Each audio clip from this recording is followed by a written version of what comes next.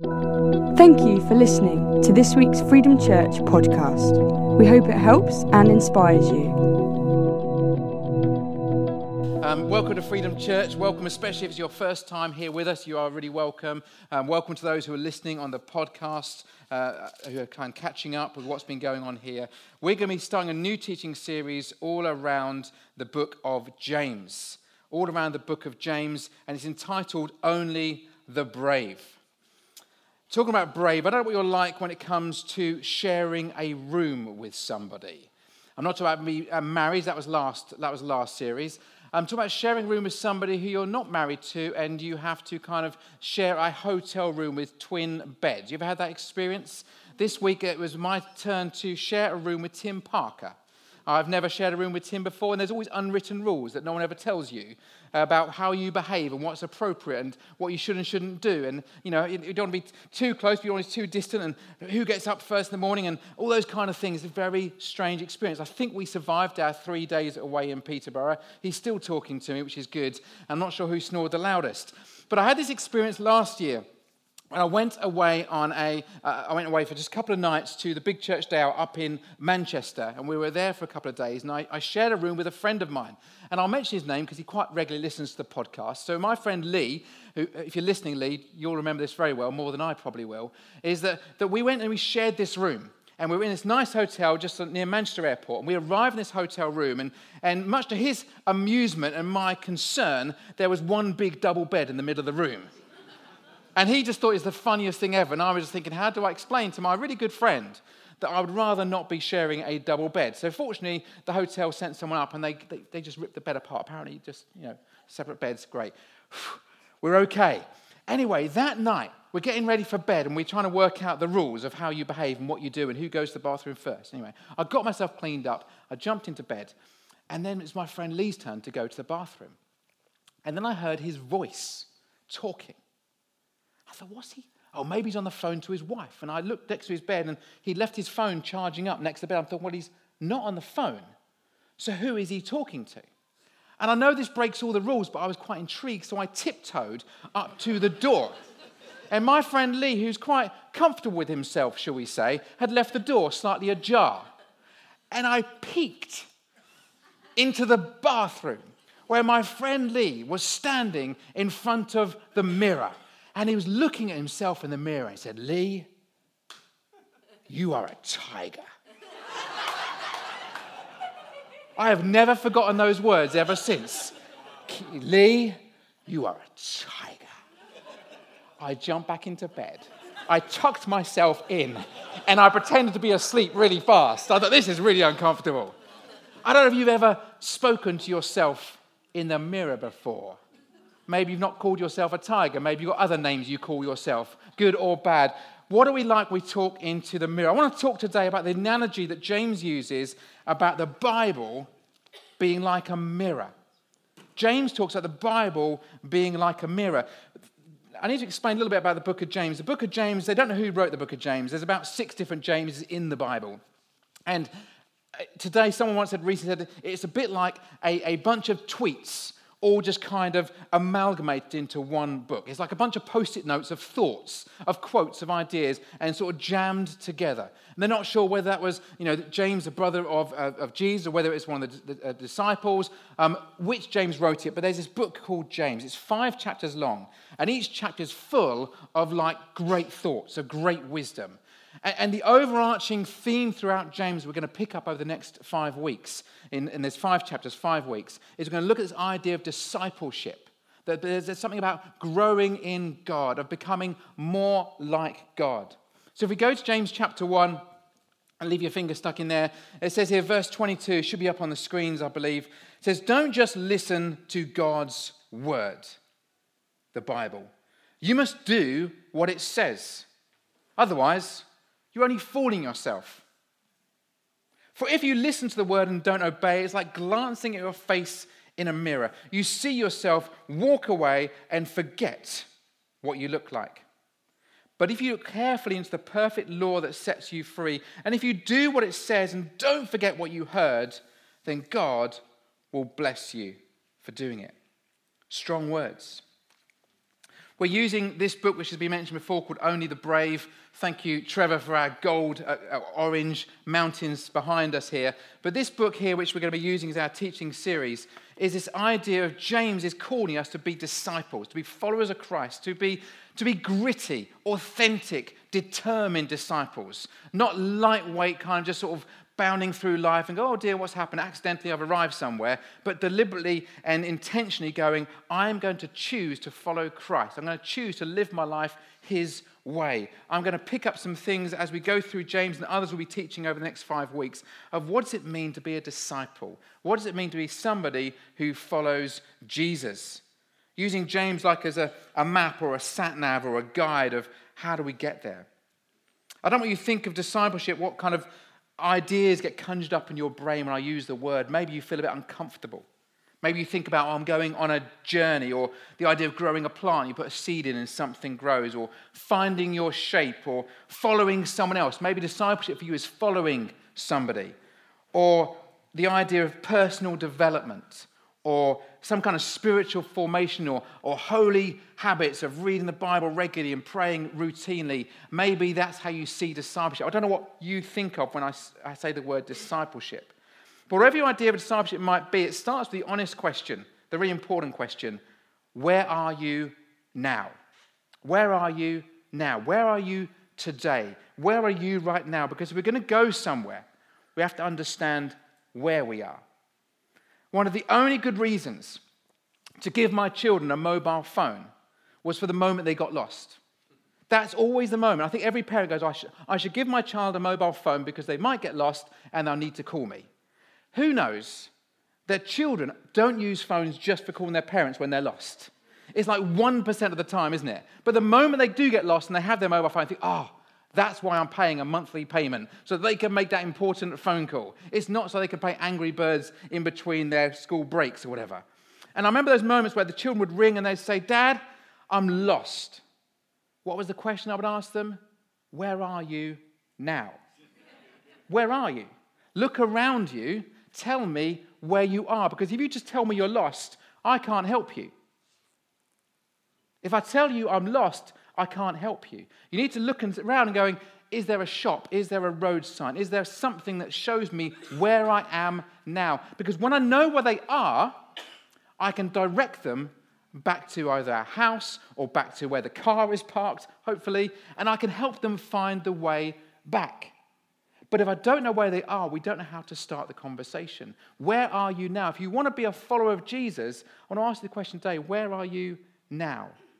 What does your journey with Jesus look like? What does your road map look like? Where are you? You know those sort of big signs you have at West Quay, and you stand in front of that map because you got to go shopping, and where's that shop? You go to the map and it says, you are here.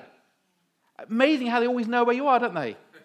You are here, and I want to go there, and that's on that floor in that location, so I can then plan my journey to go past as little amount of shops as possible and get the item and then go straight home again. Isn't that right, men? Absolutely. There's piddling around every single shop in West Quay just in case I see something I might like. That's a terrible idea of shopping, but the shopkeepers love it if you do that. Wonderful. Every single start of a journey begins with the question, where am I now? Where is home for you? Where is the beginning point for you? I remember a number of years ago, I joined the gym, as you can tell, and a number of years ago, thank you for the laughter, and I joined the gym, and I had this guy, Glyn, who measured every aspect of me. A little bit disconcerting and very personal. He measured everything, my height, my weight, and circumference, and all kinds of things, and then said to me, what do you want to achieve? Because I've now measured where you are now, and you tell me what you want to achieve, and we can then measure whether you're getting there or not. We can then agree that there is progress. Something is taking place. And I want to say to you today that, that we need to understand where we are now, because discipleship is not about perfection. I think that's the misunderstanding. We've heard that this morning when Janet was sharing this idea of shame is going, I don't match up to what everyone expects of me. I'm not perfect. Discipleship is about progression, not perfection. It's about saying I'm moving towards the goal, I'm not there yet.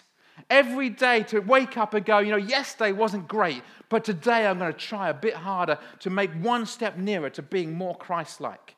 Yesterday, I want to ignore and pretend never happened. I'm so sorry, but today I'm going to think better. I'm going to act better. I'm going to behave better. I'm going to love better, be kinder, and change my mentality, my attitude, my approach to life. And I'm going to move away from where I was to where I want to be. Discipleship is progression, not perfection. And when people sometimes walk around as if they've got it all together, trust me, they haven't. They haven't. I had this incredible experience on Friday night. I went to probably the biggest prayer meeting of my life. Matthew came with me and Adrian. We went up to London to the Excel Centre and joined 40,000 people praying for hours and hours and hours. We ducked out about 11 o'clock at night. They were still going at 6 o'clock in the following morning. And they were praying like crazy, just going for it and worshiping God. It was incredible. And a friend of mine who invited me, he said, you need to wear a suit and tie. I was like, serious, suit and tie? I've not seen a suit and tie before. I was like, wow, I do have one. You'd be pleased to know. So I put on my suit and tie. I thought I'd made quite an effort. I looked like a candidate off The Apprentice. And I turned up at this place and I realized I was underdressed. I joined this platform party with a choir bigger than our church. And the people are like they've gone to a royal wedding. They had beautiful hats on, and that was just the men. And they looked amazing. And you could think that because people are dressed up smartly, they've got it all together. Because you're sitting in a place of honor and respect, you've got it all together. But the truth is, none of us have got it together. No one, whatever position, authority, however long you've been a Christian for, we are still going every day. I pick up my cross and I choose to follow Jesus. Every day I go, you know what, yesterday wasn't great, but tomorrow's going to be amazing. I choose to look to him and I'm saying, where am I now? And where do I want to be? That's discipleship. Progression, not perfection. James starts this whole book by telling us, you know what, there will be trials, there will be challenges. He says, consider it pure joy. Thank you, Neil, for that. Consider it pure joy whenever you face trials of many kinds. Can I hear some joy in the room for the trials of many kinds? Because you know the testing of your faith develops perseverance. We know that, don't we? We just don't like it. Perseverance, James says, has got to finish its work so you can become pure and complete, not lacking in anything. Discipleship is about perseverance. We're going from this place of where are we now to perseverance towards pure and complete. But many of us, all of our lives will be in the perseverance series. We're not going to be going, I've got it. I've just done the pure and complete. I can now sign off on my course. I don't need to attend any growth path programs. I am done. If that's you, can you come and see me afterwards? I want to know your secret. And then I want to point out maybe there could be some things need to be worked upon. Is that all right? We've got to deal with it. Wonderful. James, this incredible book, this understanding of what's it like to be a follower of Christ. So this mirror, I've stolen this from my daughter's bedroom this morning. She really appreciated me doing that. But this is this idea that the Bible is like a mirror. The mirror of God. That he reflects something to us from the words of God. When this book was written, mirrors would have been very rare. They'd have been polished pieces of metal. There wouldn't have been anything like this to be able to have. Only wealthy people would have had access to a mirror. It would have been something that would have been a real special thing, that you'd almost parade it in front of your friends. Oh, I've got myself a new mirror. And actually, it'd be pretty poor. It'd be like a polished piece of metal that you would have to sort of gaze into. And the idea when James is saying, someone glancing at the mirror and forgetting what they look like, if you had a mirror and you saw your reflection, you would study it carefully because it'd be something you wouldn't have had the opportunity to do very often. You would have gone, wow, what is that? Wow, how's that working? When we look at the Bible, do we read it carefully? Do we assess what we're reading? Do we apply it to our lives? Or do we, as James says, just glance and go? Do we flick, yep, that's nice, off we go? Or do we go, I believe this is the word of God speaking to me. It's like a mirror reflecting back. In verse 25 of chapter 1, Paul says, this is the law that brings freedom. The Bible is law that brings freedom. And on the initial kind of reading, you think, law bringing freedom, rules bringing freedom. That sounds like restriction and limitation and holding me back. But laws can actually bring freedom when you're all running to the same laws. Last couple of years, our kids have started to do their driving tests. And with Zach, our oldest, I've learned the skill of seeming calm and serene on the outside, while inside I am panicking like crazy and praying hard. And try not to grip onto the seats, parents, because that's a giveaway. The white knuckle thing shows up. And you just sit there calmly, maybe braking would be good about now. And so fortunately, Zach has passed his test, and it's now the turn of Levi, my second son. And he's got his theory test coming up soon, and he has to learn his highway code. The highway code is the law of the road. It's the rule book of how to drive safely. And if everybody follows the rules, there is freedom. If you follow the system of how to drive on the English roads, the UK roads, there is freedom. If you start doing your own thing, then the system breaks down. Laws can bring freedom. Good news for you, Levi, on section 161 of the mirror of the highway code. We got that up there, Levi? There we go. A little bit of highway code. You can all join in this, but this really is for my son. The highway code talks about using the mirror. And it's a great analogy, I think, to the use of the Bible. The highway code says this. Mirrors, in section 161, it says you should use your mirrors effectively throughout your journey. You should use the Bible effectively throughout your journey. Aren't they kind, the highway code, making this point out for us? Wonderful. It says this, there's 3 different aspects of using your mirrors when you're learning to drive. Number 1, use your mirrors frequently. Frequently, so you always know what's around you. Use your Bible, frequent moment coming up. Read the Word of God. What is God saying? How many times I've been in good time, use your mirrors in good time before changing direction. If you've got a life-changing moment coming up, read the Word of God. What is God saying? How many times I've met people say, I've made this change. You're going, did you pray about that? Did you ask God about that? Did you go to some wise friends? Did you study Scripture? No, I just thought it was a good idea. They offer me more money. Really? That's your decision-making process? Use your mirrors effectively throughout your journey when changing direction. Use the Word of God effectively. Use it when changing direction. And last thing that they recommend in the Highway Code, section 161, that your mirrors do not show you everything. There are some blind spots. There are some blind spots. Do you know the problem with blind spots? You can't see them. You might think, I've got no blind spots, Sim. No, I know you think you haven't got blind spots because they're blind spots. You can't see them. But each one of us does this thing. We'll read the Bible and we'll just ignore that. That's a bit of a tricky one. Just push that one to one side. We all have blind spots. We can read the Bible through the lenses that we create through life. We can read the Bible and we can self-edit. We can revise as we go. I'm not sure. That was a printing error. I think we'll just edit that one out. Maybe I'll ignore those verses or that chapter. The Bible is a mirror. It's there to guide us through our lives. It should be used regularly before changing direction and making sure that we realize we all have blind spots. The law brings freedom. But often the challenge is we don't see the world as the Bible recommends we should. The mirror gets distorted through time.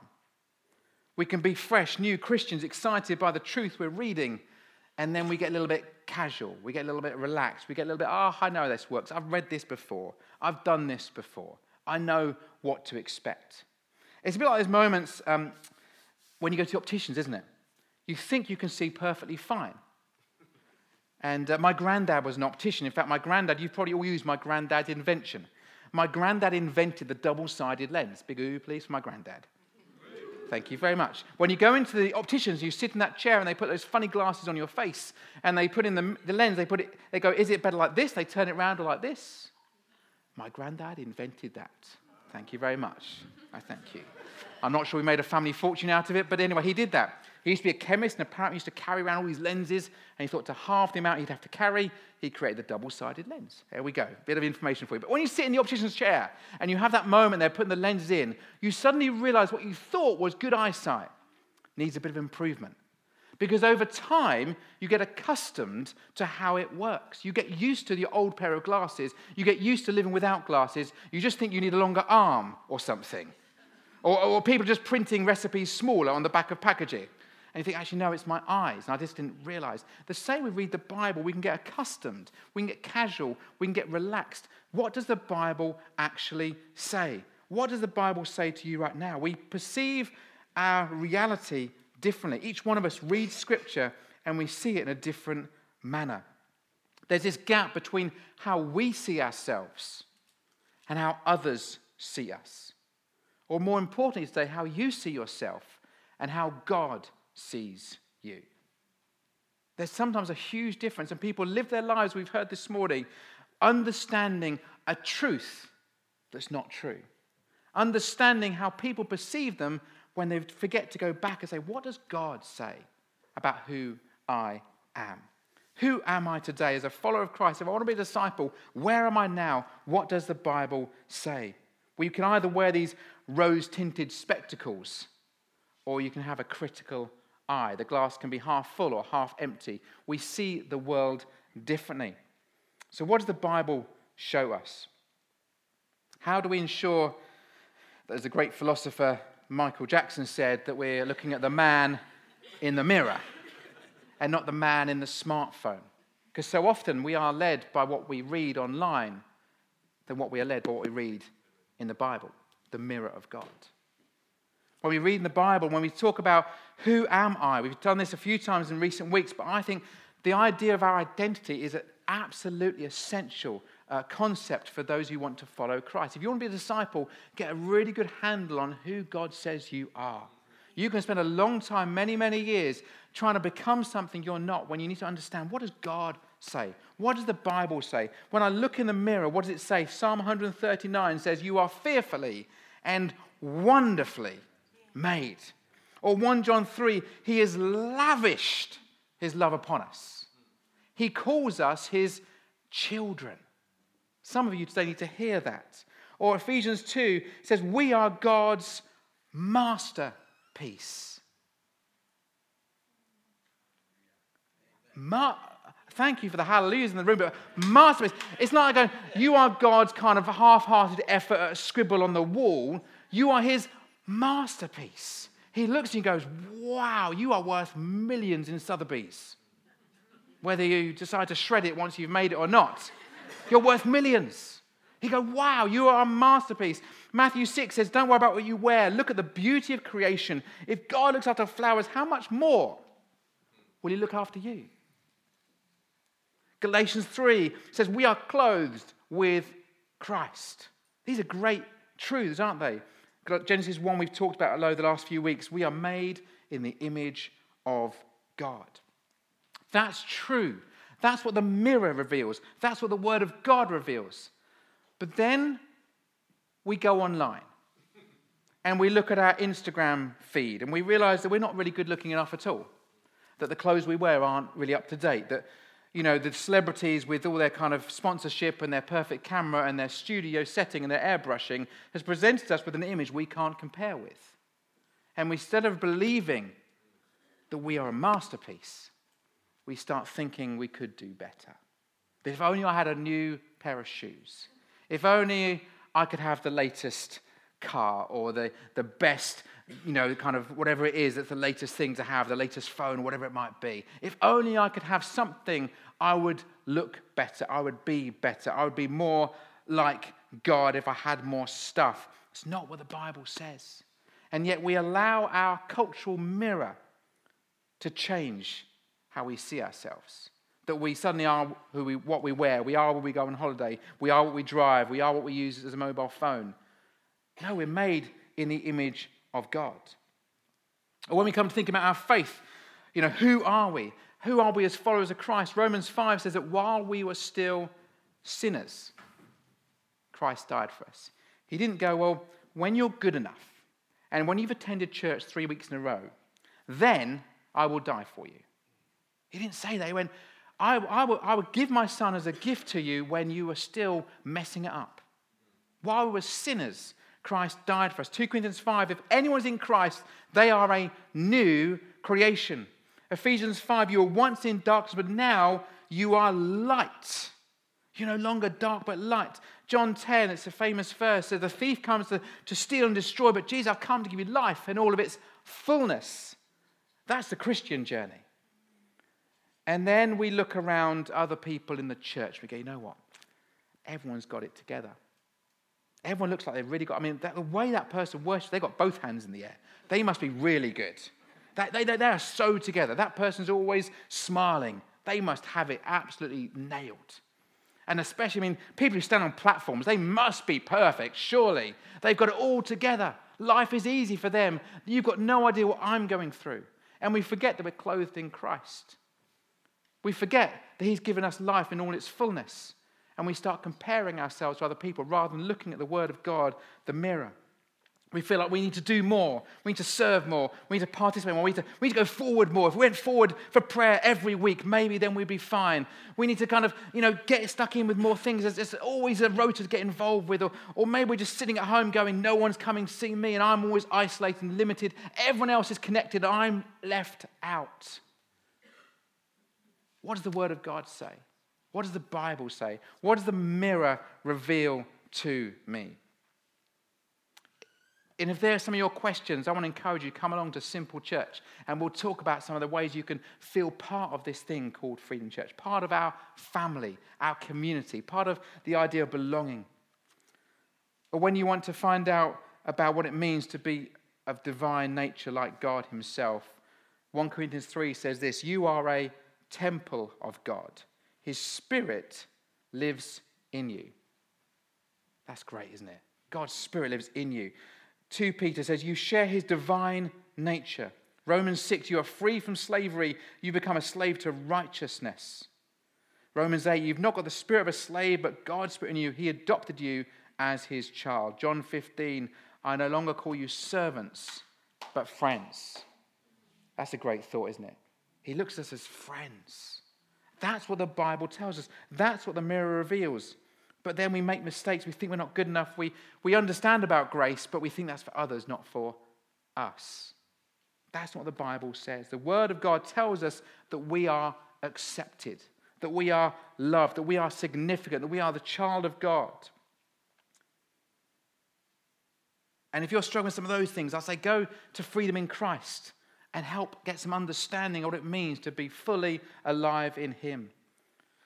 The problem with mirrors is that they are honest. They are like visual weighing scales, aren't they? When you look in a mirror, what you see is what you look like. They're very useful sometimes. You're rushing out the door to go to work and you do a quick check in the mirror and you realize the breakfast is still around your face. Mirrors are very useful. But sometimes if you're the wicked stepmother in the story of Snow White, the mirror's truthfulness is someone's very uncomfortable. And what we read can make us feel a little bit awkward because we realize this is true, but our life doesn't match up to what we're reading. Where are you now? Are you somebody who is looking in the mirror intently, or are you glancing and then forgetting what you've seen? James 1 says this line, anyone who listens to the word of God but does not do what it says is like someone looking at the series as being disciples, following Jesus in being brave and courageous, what he looks like. It's a challenge, isn't it? My challenge to you today as we start this new series as being disciples, following Jesus in being brave and courageous and determined, is I want to encourage you to start by reading the word of God. Start making it an intentional part of your habit and your routine. 5-6 years ago, I decided to start reading the Bible through in a year. It's something I've done. I do it every day. I read the Bible. For me, it's an important touch point. I go, I've got to just get my head around the Bible. Some days, you know what? I can get stuck in Leviticus and I think, seriously, why am I doing this for? Then other days, I will read something that kind of jumps off the page. I go, wow, this is so much giving me life. It's the bread of life Jesus refers to it as. Are we reading the Bible? When it comes to discipleship, the challenge is that immature followers, they want the spectacular without any work. It's like people going to the gym hoping a week's worth of effort will provide the perfect beach body. Immature people want the spectacular without any effort. Mature followers of Christ, they know that it will take time, that there's a price to be paid for the substantial. It doesn't happen overnight. Immature people blame others for their circumstances or their situation. Mature people go, I'm here now. I want to get there, and I need to take responsibility for how I become more like Jesus. It's your personal responsibility to be his follower. I can't make you follow Jesus. I can't grab you by your hand and drag you to heaven. I can point you, but we have to take responsibility to have that life of progression, not perfection. I'm aiming towards becoming more like him. I understand I'm not there yet. Let's get the worship team up if that's okay, and I'll just finish up our time this morning.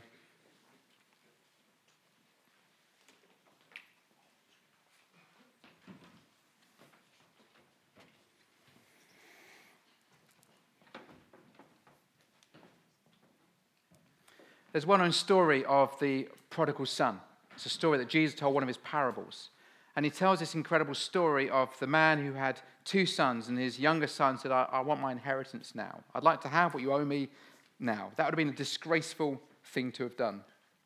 But in the story, the man gives his son his inheritance. You know how it works out. The son goes and squanders everything he's got.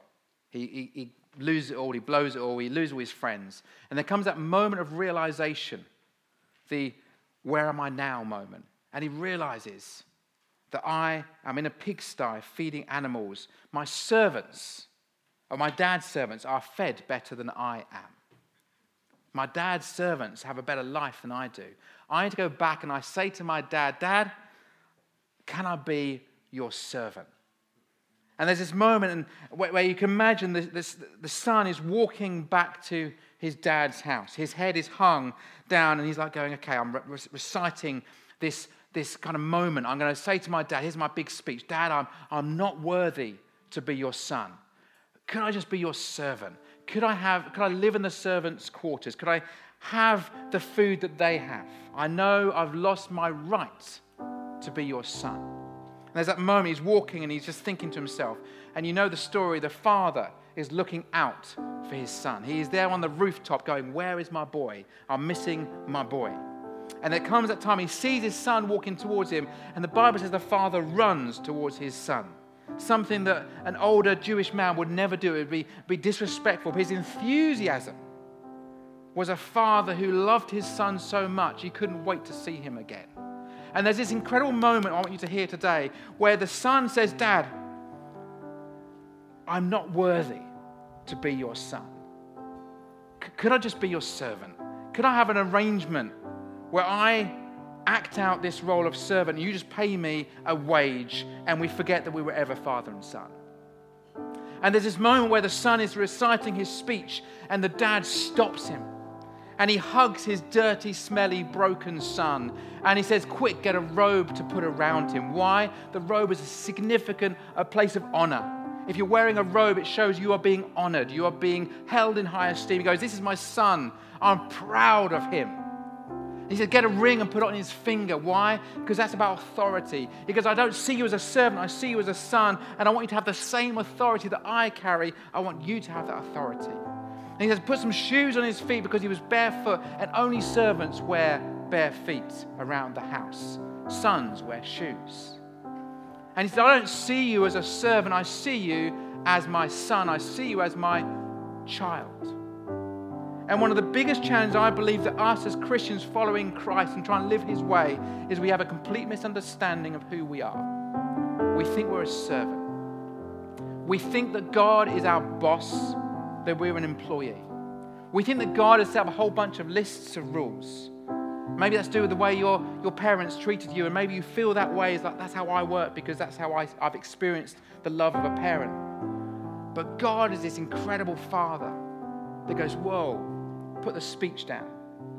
I see you as a son. I see you as my child. I love you regardless of what you've done or what you're going to do. That's the story of when we look in the mirror, the truth says you are well loved. You are his masterpiece. You are my son. You are my daughter. That's the God we serve. And discipleship isn't about completing a set of rules. It's about just knowing that I'm his child. And he lavishes himself upon me. And he delights in me. Even when I do dumb things, he goes, you know what? That's my boy. He's all right. He's having a bad moment right now, but he's okay. And he looks at each one of us and he says that. 1 Corinthians 13 says these last few words here. Now we see things imperfectly, like puzzling reflections in a mirror.